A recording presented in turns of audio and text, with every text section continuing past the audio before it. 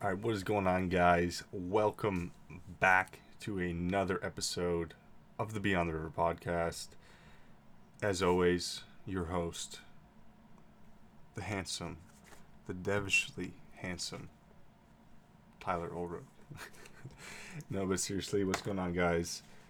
Today, as you're watching this, as this goes up, I'll be out doing some steelhead fishing with my dad, so I'm really looking forward to it. Water levels are dropping. We got a big rain last week, Wednesday and Thursday, Friday, Saturday, Sunday, and now Monday.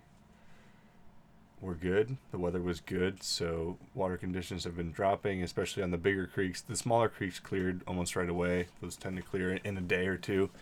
But the bigger creek, which is what we're going to be fishing today, is just clearing now. So it's still a little green, and we're expected to get some more rain today. So the water may rise. We may have to switch to some smaller creeks throughout the day. But that's not what I'm here to talk about. Hopefully you'll see a video tomorrow of a bunch of fish being caught. Fingers crossed. But I wanted to go through some of my best steelhead flies over the years. And it's a little different. I'll give you a little sneak peek. Here's my box. This is actually my trout box, and I put some steelhead flies in there. But my steelhead patterns are not necessarily what you'd think would be steelhead patterns. And I've done really well over the years with some weird stuff. So let's just get right into it. So these first couple patterns are, one of them is a black leech, and the other one is Seno's Wigglestone. And well, obviously the Wigglestone is a stonefly impersonation, the leech is a leech impersonation. But for steelhead flies, I particularly like the color black. Whether it's a big black stonefly nymph, which isn't, whether it's the Wigglestone or it's not the Wigglestone or it's the leech, just black patterns, especially in colored water, stick out really well. Even in dark, dirty water, they stick out well. You're going to get a really good silhouette in the water that's going to make it, the fish are going to see that silhouette. It's going to make your fly super visible to the fish. And, that's what you need under low light conditions. Obviously the fish need to see your fly to eat it. So that's great. And usually those patterns are, they're obviously a little bit bigger patterns, as you can see, and you'll see compared to the other flies. Typically you get a little bit more aggressive bites out of them. You're a little bit more sure that you got a bite. Whether you're using a float or you're nymphing for steelhead, usually, the takes can be somewhat subtle, whether it's just a pause your indicator and you need to set on that because it's a fish, or it's just a sudden hesitation in your sighter and you set on that. Some of these bites on these bigger flies are just bobber down. Like, there's no doubt, like, there's a fish on. So I really like those patterns. And typically when I'm fishing a tandem rig, which I typically do, I'm personally a math guy. Like, I love probabilities. Obviously, if I'm fishing two flies, there's 2 times the probability of catching a fish on one of those flies. And I usually like to run one of those bigger, either the nymph or the leech, just to kind of serve as like an attractor, and then potentially you just get the fish's attention, and then they eat the smaller pattern that I usually put either below it or behind it, depending on how I'm feeling that day. But the next pattern is specifically for low water conditions. I was very surprised last year. I was fishing in Erie. It was early October. Actually, it was this time last year. I just saw the photo on Instagram. It was a year ago yesterday. And we fished super clear, crystal clear water. The water was low. It was a sunny day. And there was pods of fish, but they didn't seem to be eating. Well, at least they weren't eating the normal stuff. They weren't eating eggs, or whatever normal junk, people throw at steelhead.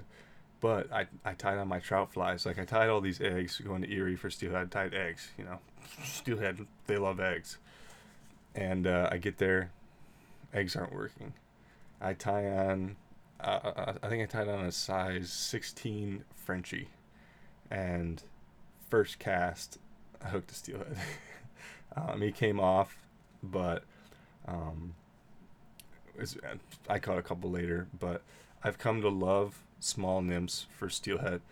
Specifically, the one pictured is an olive France fly, I've really come to love the color olive, whether it's an olive France fly, and an olive blowtorch, which is basically almost the same thing with some soft tackle, and then a little bit of an orange tag off the bend of the hook. But I really love small olive nymphs, typically in size 16 or 18. You do need to fish better hooks when you fish size 18 and 16. Your normal trout hooks um, will bend out. I've lost some big fish due to hooks bending out, and it's not fun. I promise you, it's not fun at all. So moving right along, the next couple patterns, you got your eggs, obviously. Um, it's predatory instinct for steelhead to eat eggs. I feel like that's all I really need to say about that. Everyone kind of understands that steelhead eat eggs. Mix your colors up a little bit. I typically do like oranges and yellows and like light yellows, just because those tend to be the more natural colors. White too, a cream. Cream did really well in the surf a couple weeks ago, so those colors. Try to keep it natural, a little bit flashier and bigger. Go bigger when the water's dirty. Smaller when it's clear.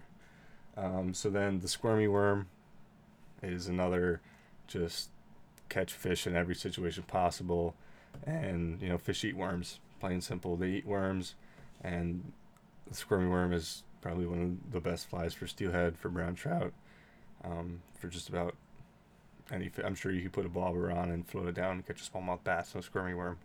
It's just an all-around good fly, and I keep it in my steelhead arsenal as well.